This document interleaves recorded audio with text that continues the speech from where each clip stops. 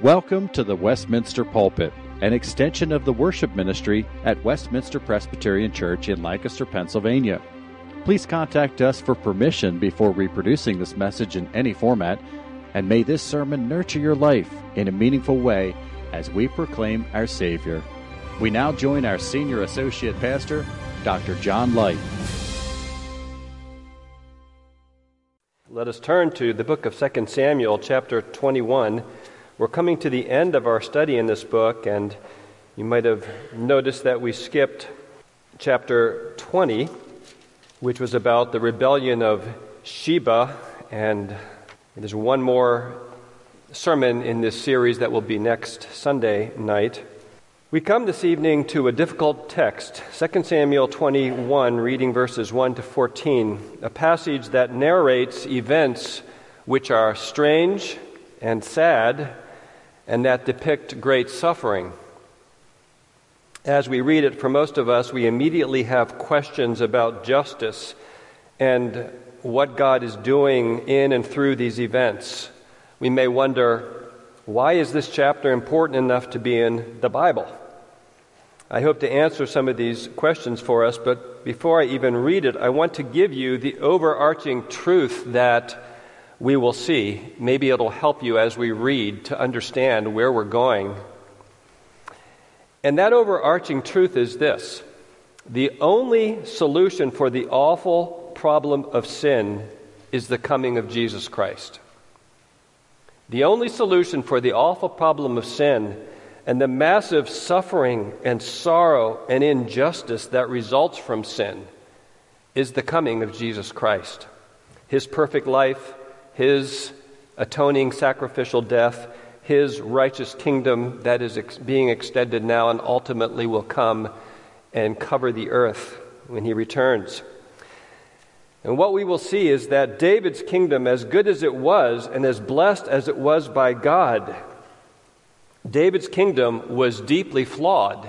It was flawed by his sin. It was flawed by King Saul's sin before him. But David's kingdom pointed ahead to Jesus Christ, David's greater son.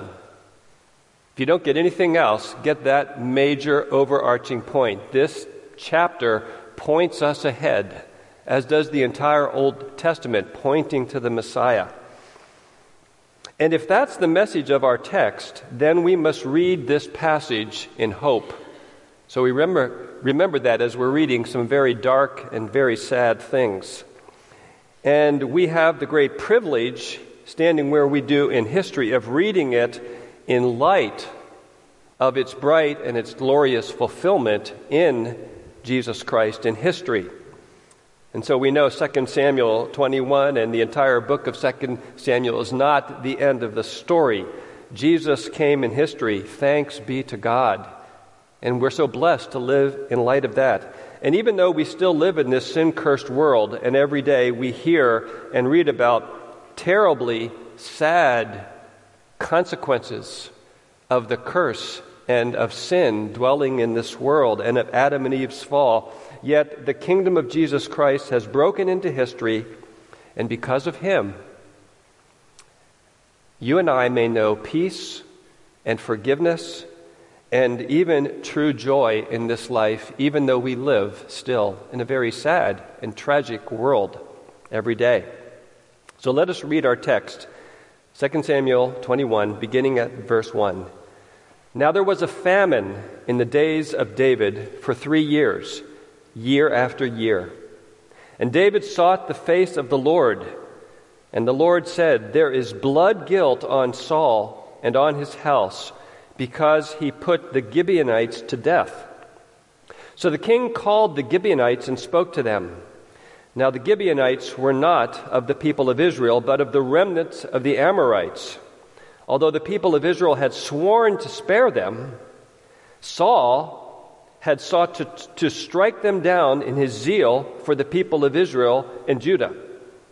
And David said to the Gibeonites, "What shall I do for you, and how shall I make atonement that you may bless the heritage of the Lord?"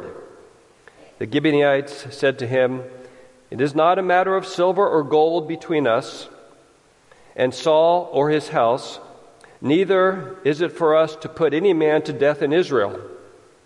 And he said, "What do you say that I shall do for you?" They said to the king, "The man who consumed us and planned to destroy us, so that we should have no place in all the territory of Israel, let 7 of his sons be given to us, so that we may hang them before the Lord at Gibeah of Saul, the chosen of the Lord." And the king said, "I will give them." But the king spared Mephibosheth, the son of Saul's son Jonathan, because of the oath of the Lord that was between them, between David and Jonathan, the son of Saul.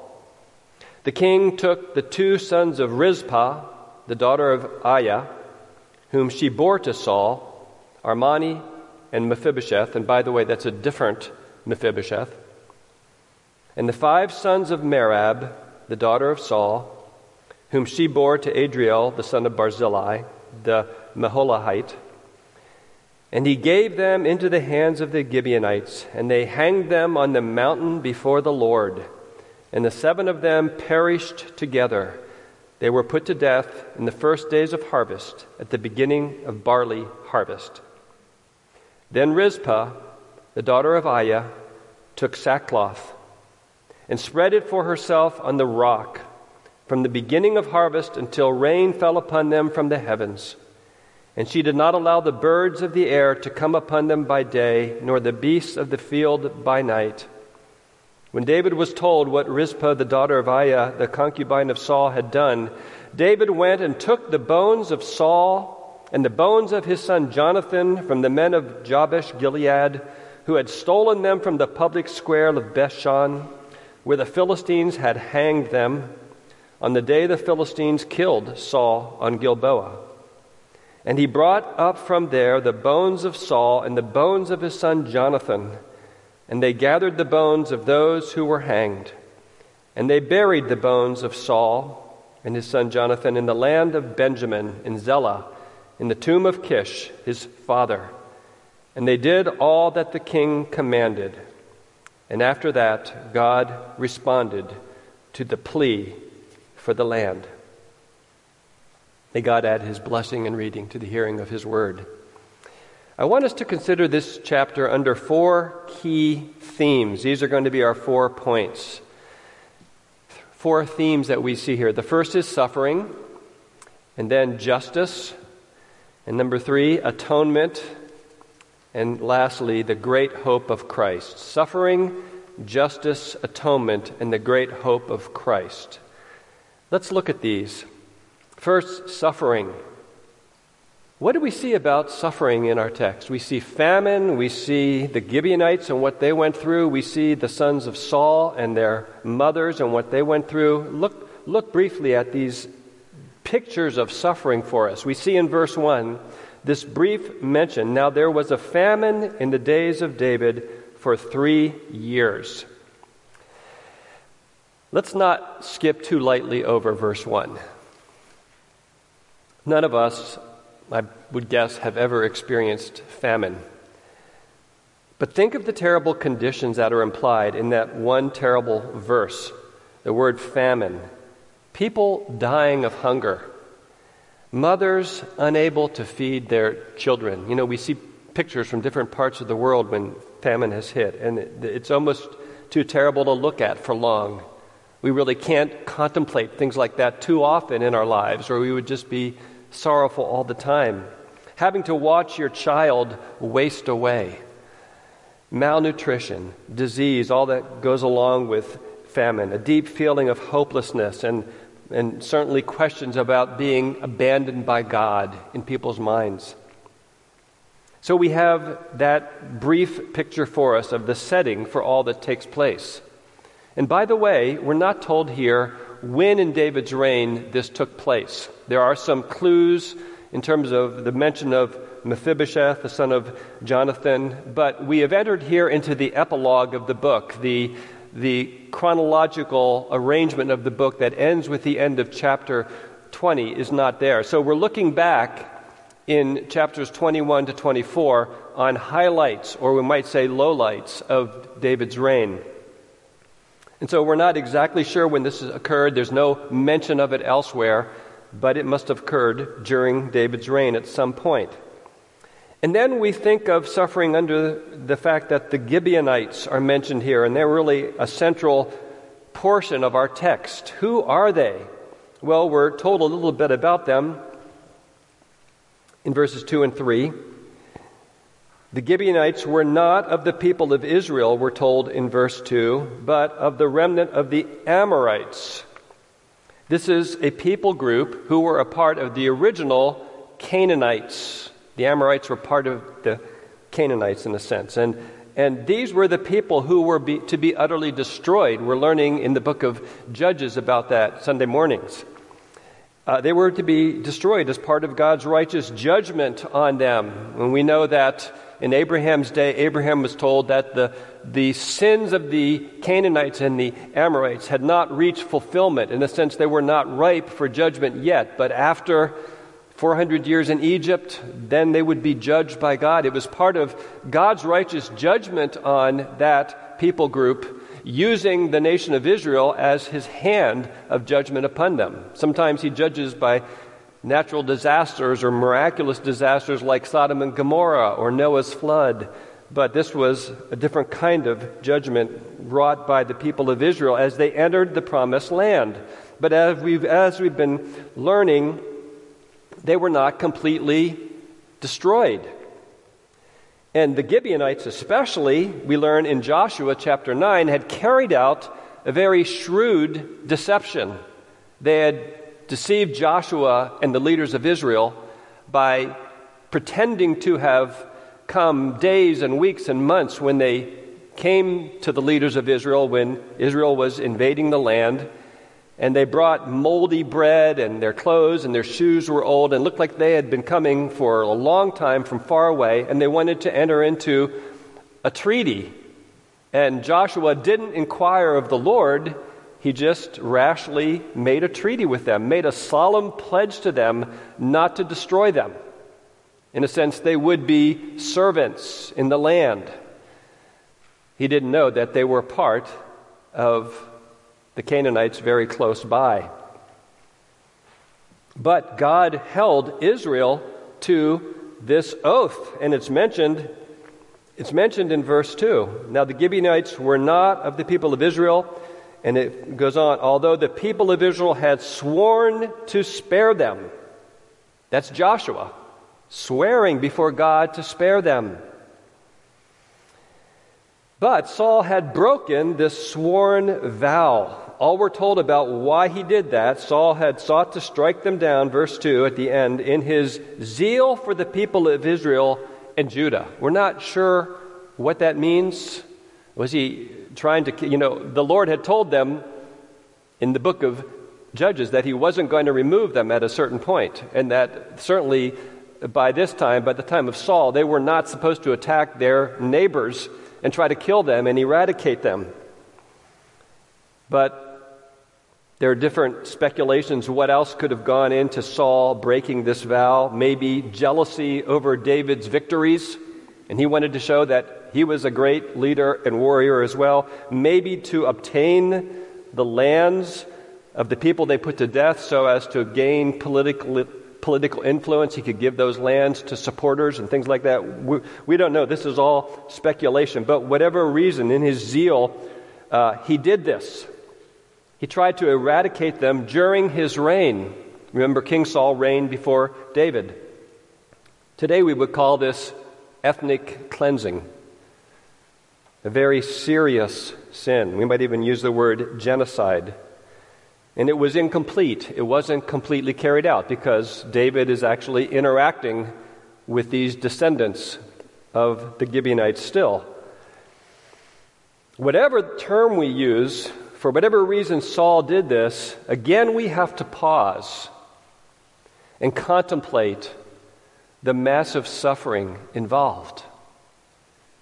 Just think if your family and your clan and your ethnic group was attempted to be ethnically cleansed like this.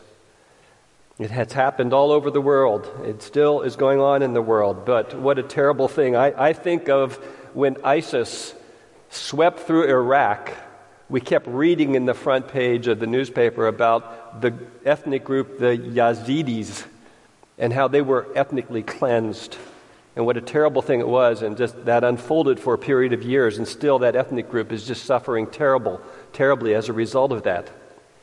So, terrible suffering on their behalf. You can understand why they responded the way they did. They chose 7. They wanted David to pick 7 of the sons, the descendants of Saul. We would have probably said, give me 77 of them, probably. And it's just ironic that when David speaks to them in verse 6 and they respond, the narrator says, puts in their mouth that they say, let 7 of his sons be given to us so that we may hang them before the Lord at Gibeah of Saul, the chosen of the Lord.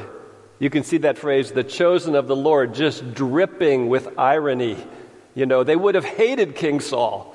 So they use the word, the chosen of the Lord, to show some of the feelings that they had. And then we have to consider another picture of suffering here, where we see in verses 3 through 9 and following the solution. David makes this deal with the Gibeonites. Note, as we think about this, nowhere does the narrator tell us that David sought the Lord for guidance at this point. We're told that the Lord told him why this famine, this judgment was on the land. We're going to look at that in a minute. But nowhere does it say David sought the Lord and the Lord told him to do this, what the Gibeonites had said. And nowhere does it tell us that God commanded or even directed that 7 descendants of Saul should be killed. And so we are left to wonder if this is right. It certainly seems to be a violation of Deuteronomy 24:16. That verse says, fathers shall not be put to death because of their children, nor shall children be put to death because of their fathers. Each one shall be put to death for his own sins. Now, commentators debate this passage and whether there was an exception here, whether it had to do with the sin of a king and it was on the behalf of the nation, or there are examples in the Old Testament of God himself judging and putting to death families and the earth swallowing up the offenders and their families. But human judges were not supposed to put to death children for their fathers. So we're left wondering, is this just? But again, my point is look at the great suffering. These 7 descendants, 2 of them are sons of Saul, 5 of them are grandsons of Saul. Can you imagine 5 of your grandsons being put to death for something that you did? 2 of your sons? And we're told in verse 9 that they were hanged on the mountain before the Lord. It was this judicial execution before God. And the word hanged, we're not sure what that means. We think of hanging, in the United States. It didn't necessarily mean that. It could mean that. It could mean that they were impaled. It possibly could mean they were crucified in some form. We are not clear here about the method that was used, but it would have been an awful scene.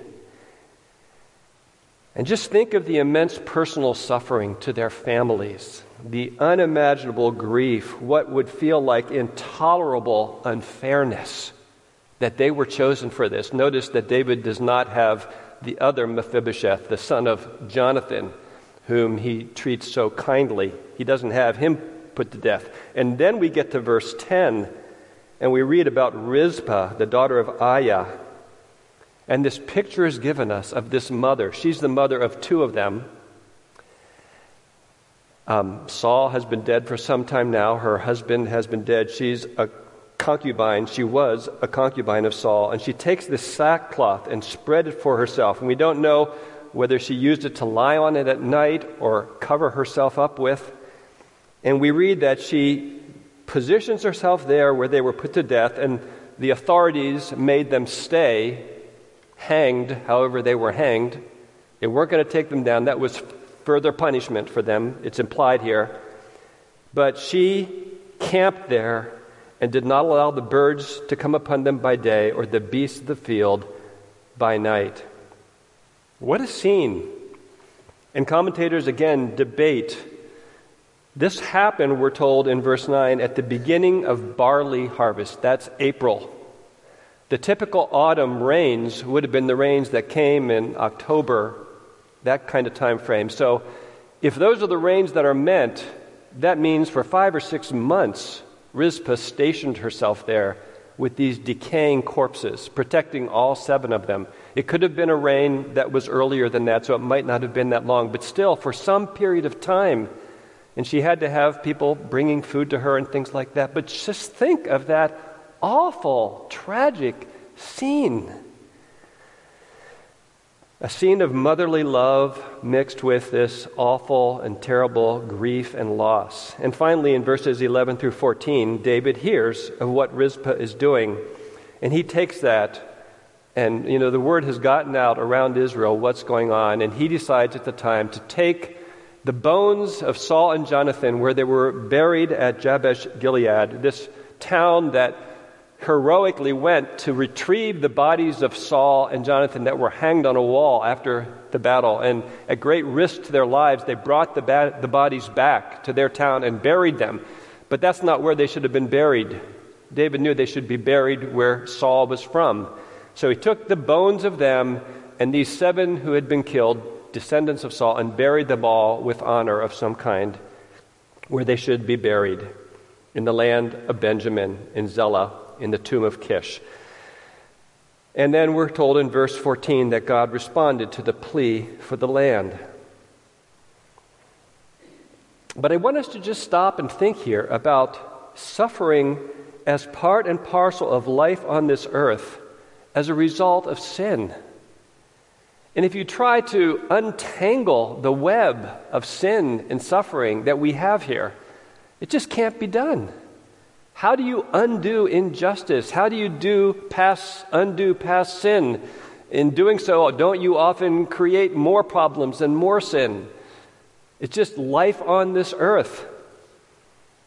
As I read this, I thought of Tim Keller's book on suffering, which is just an incredibly helpful book. But the very first words of introduction in that book, under this heading, "The Rumble of Panic Beneath Everything," Keller says these words: "Suffering is everywhere, unavoidable, and its scope often overwhelms.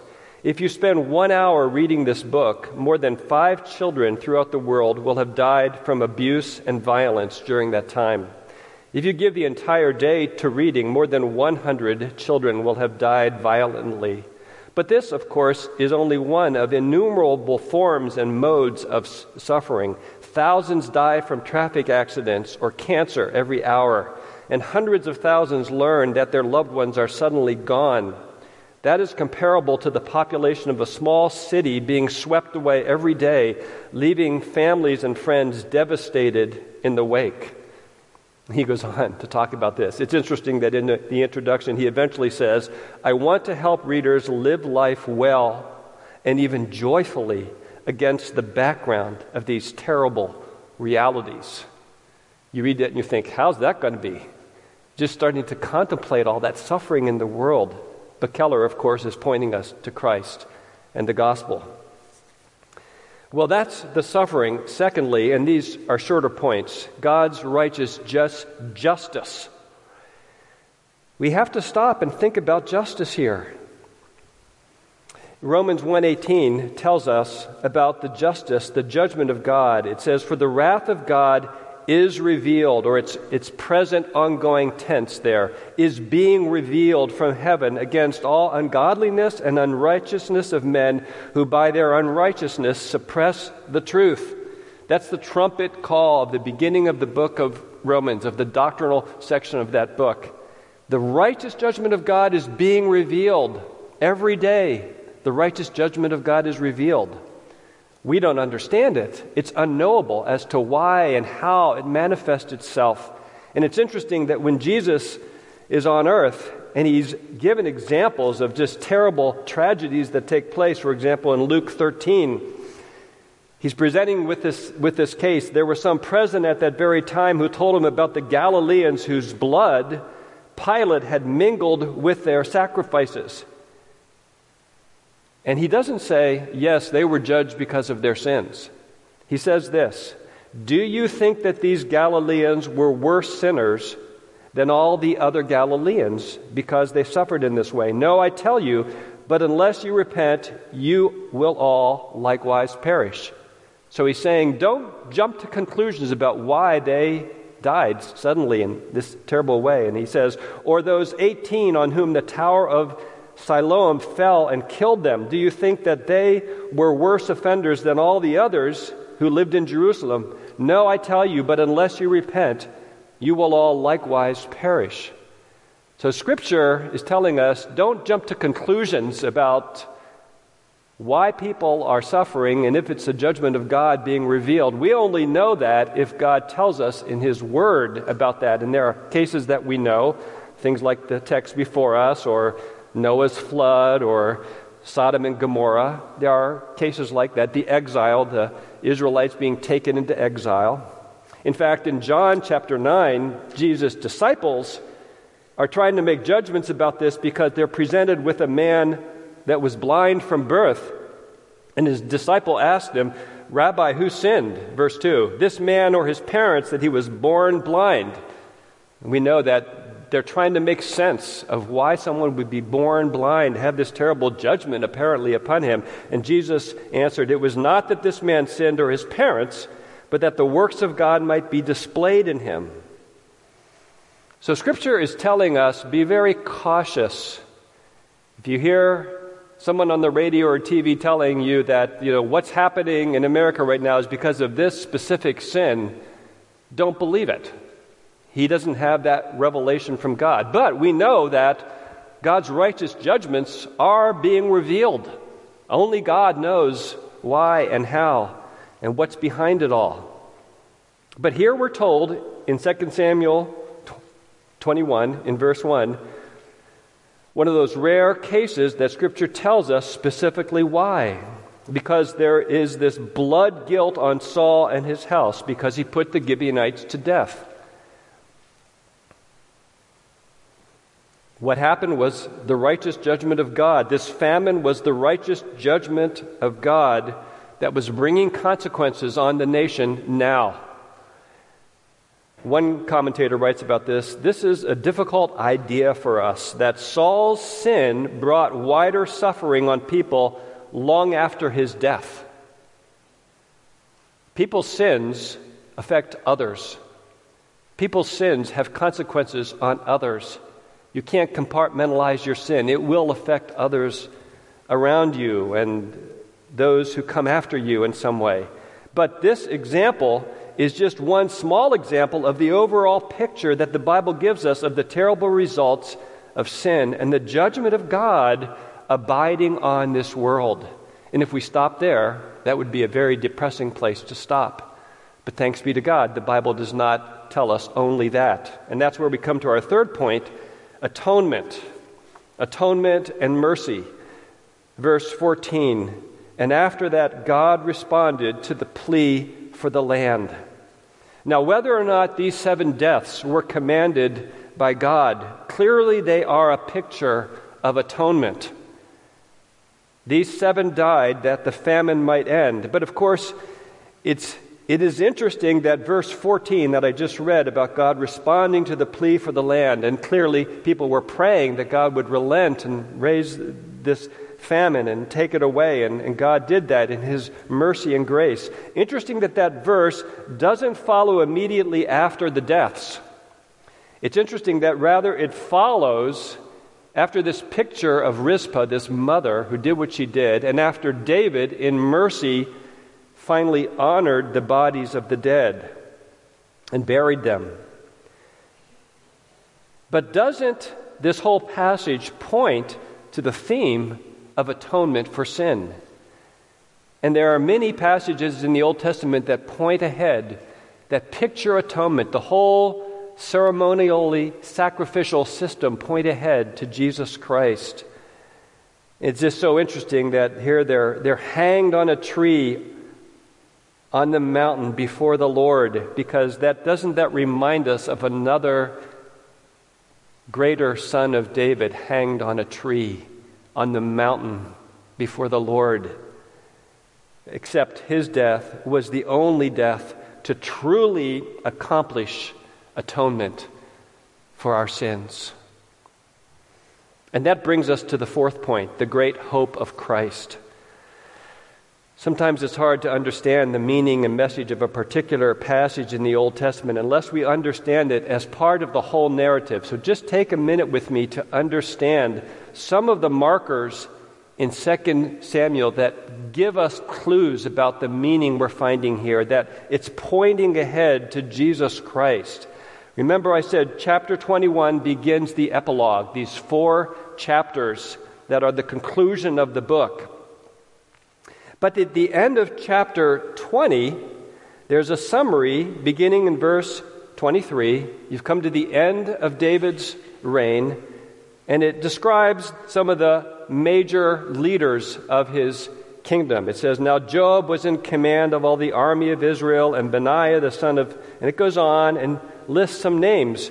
But what's striking about that, if you know the book as a whole, here we have a summary very similar to the summary in 2 Samuel chapter 8 in verse 15, where there's a summary near the beginning of David's reign, again listing a lot of the same men, a couple differences, but it begins with this verse. Now this is the verse that we don't get at the end of the book, okay?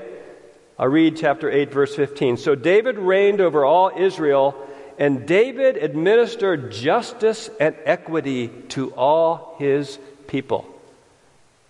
That's a pretty big omission at the end, isn't it? We've seen David's life. His reign goes well for the beginning. Then he sins big time. And then Nathan comes and confronts him, and there are consequences. There's Absalom's rebellion, Sheba's rebellion. His kingdom is in disarray. He's still the king, but it's not the glittering city on a hill anymore. It's a very imperfect reign. Another marker is that this epilogue, chapters 21 to 24, are in a pattern. I'm not going to go into depth, but it's A, B, C, C, B, A. And the A's correspond to each other.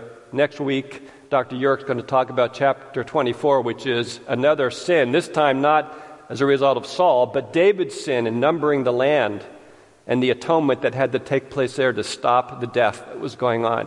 It corresponds to what we've seen tonight. But then there's B, David's mighty men. We see that at the end of chapter 21, and later on it comes in as well. But the center of the epilogue is what we would say ABC, C1, B1, A1. That center of the epilogue is David's song of deliverance and David's final words. This beautiful and glorious psalm, it's really almost identical to Psalm 18, and then David's final words that point us ahead. And chapters 21 and 24 both show the problems of David's kingdom. The passages about the mighty men show us that David did not reign all alone. He had the community of God surrounding him. We would say he had the body of Christ if we were to read that back in. But these songs of David, these poetic sections, it's interesting in 1st and 2nd Samuel, which were originally one book, there are 3 major poetic sessions. At the very beginning, there's Hannah's song of praise. And then at the beginning of 2 Samuel, in the middle of this one whole book, is David's lament for King Saul and Jonathan. And then there's David's song at the end. But I'm trying not to confuse you too much, but if you look at chapter 22, verse 51, the end of David's song of deliverance, this is what the last verse of chapter 22 says at the conclusion of that psalm. "Great salvation he brings to his king, and shows steadfast love to his anointed, to David and his offspring forever." And that would be offspring singular, to his seed. Do you see how that verse looks ahead to Christ? And if you go back to Hannah's prayer, the very last verse of Hannah's prayer In 1 Samuel 2, verse 10, the last verse is, "The Lord will judge the ends of the earth. He will give strength to his king and exalt the horn of his anointed." There's the same references to king and anointed one. And David's bringing that same thing back at the end. And then in David's final last words, the center of those in chapter 23, verse 3, is that when one rules justly over men, ruling in the fear of God. And the literal translation of that would be more like this: a ruler over mankind, a righteous one, a ruler in the fear of God. That's a verse that likewise is pointing ahead to Christ. And so 1st and 2nd Samuel overall point us to God's promise to ultimately bring a kingdom of perfect righteousness and peace through Jesus Christ. We've talked about suffering tonight, and often you might hear about the problem of suffering. But the solution to the problem of suffering is often thought to be atheism. Why would God have such suffering on the earth? There must not be a God. Atheism. But actually, that solution brings another problem, and that's the problem of goodness. If there is no God, then goodness, what is right, is a matter of opinion. And without God, every person will do what is right in his own eyes. And don't we see that acted out in our society? And haven't we seen that throughout the history of the world? That's just another way to talk about people autonomously seeking what they want and sinning against God. But the blessed truth of Scripture is that in Jesus Christ, God is both perfectly loving and perfectly just. God made Jesus Christ to be sin for us.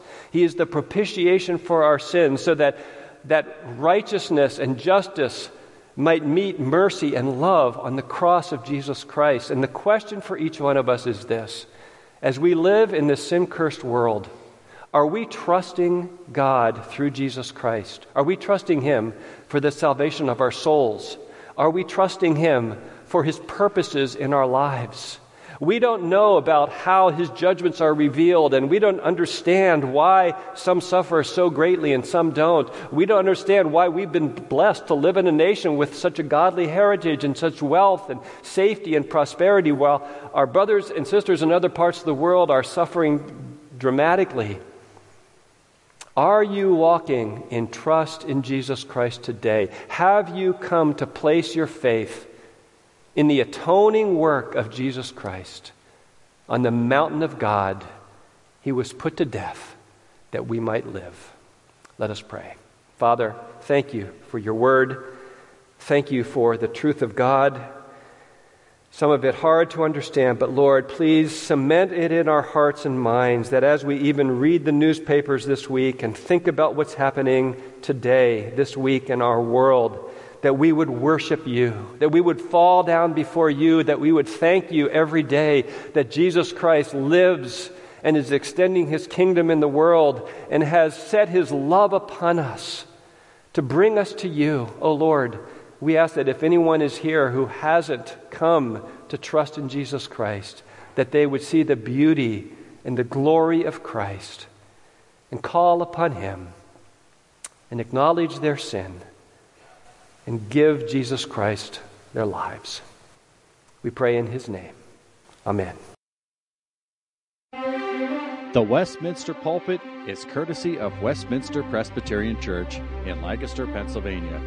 You are welcome to worship with us on Sunday mornings at 8 or 11 a.m. To learn more or have questions about the gift of salvation through Christ Jesus our Savior, contact us at westpca.com. Thank you, and may Christ be glorified through this ministry, the Westminster Pulpit.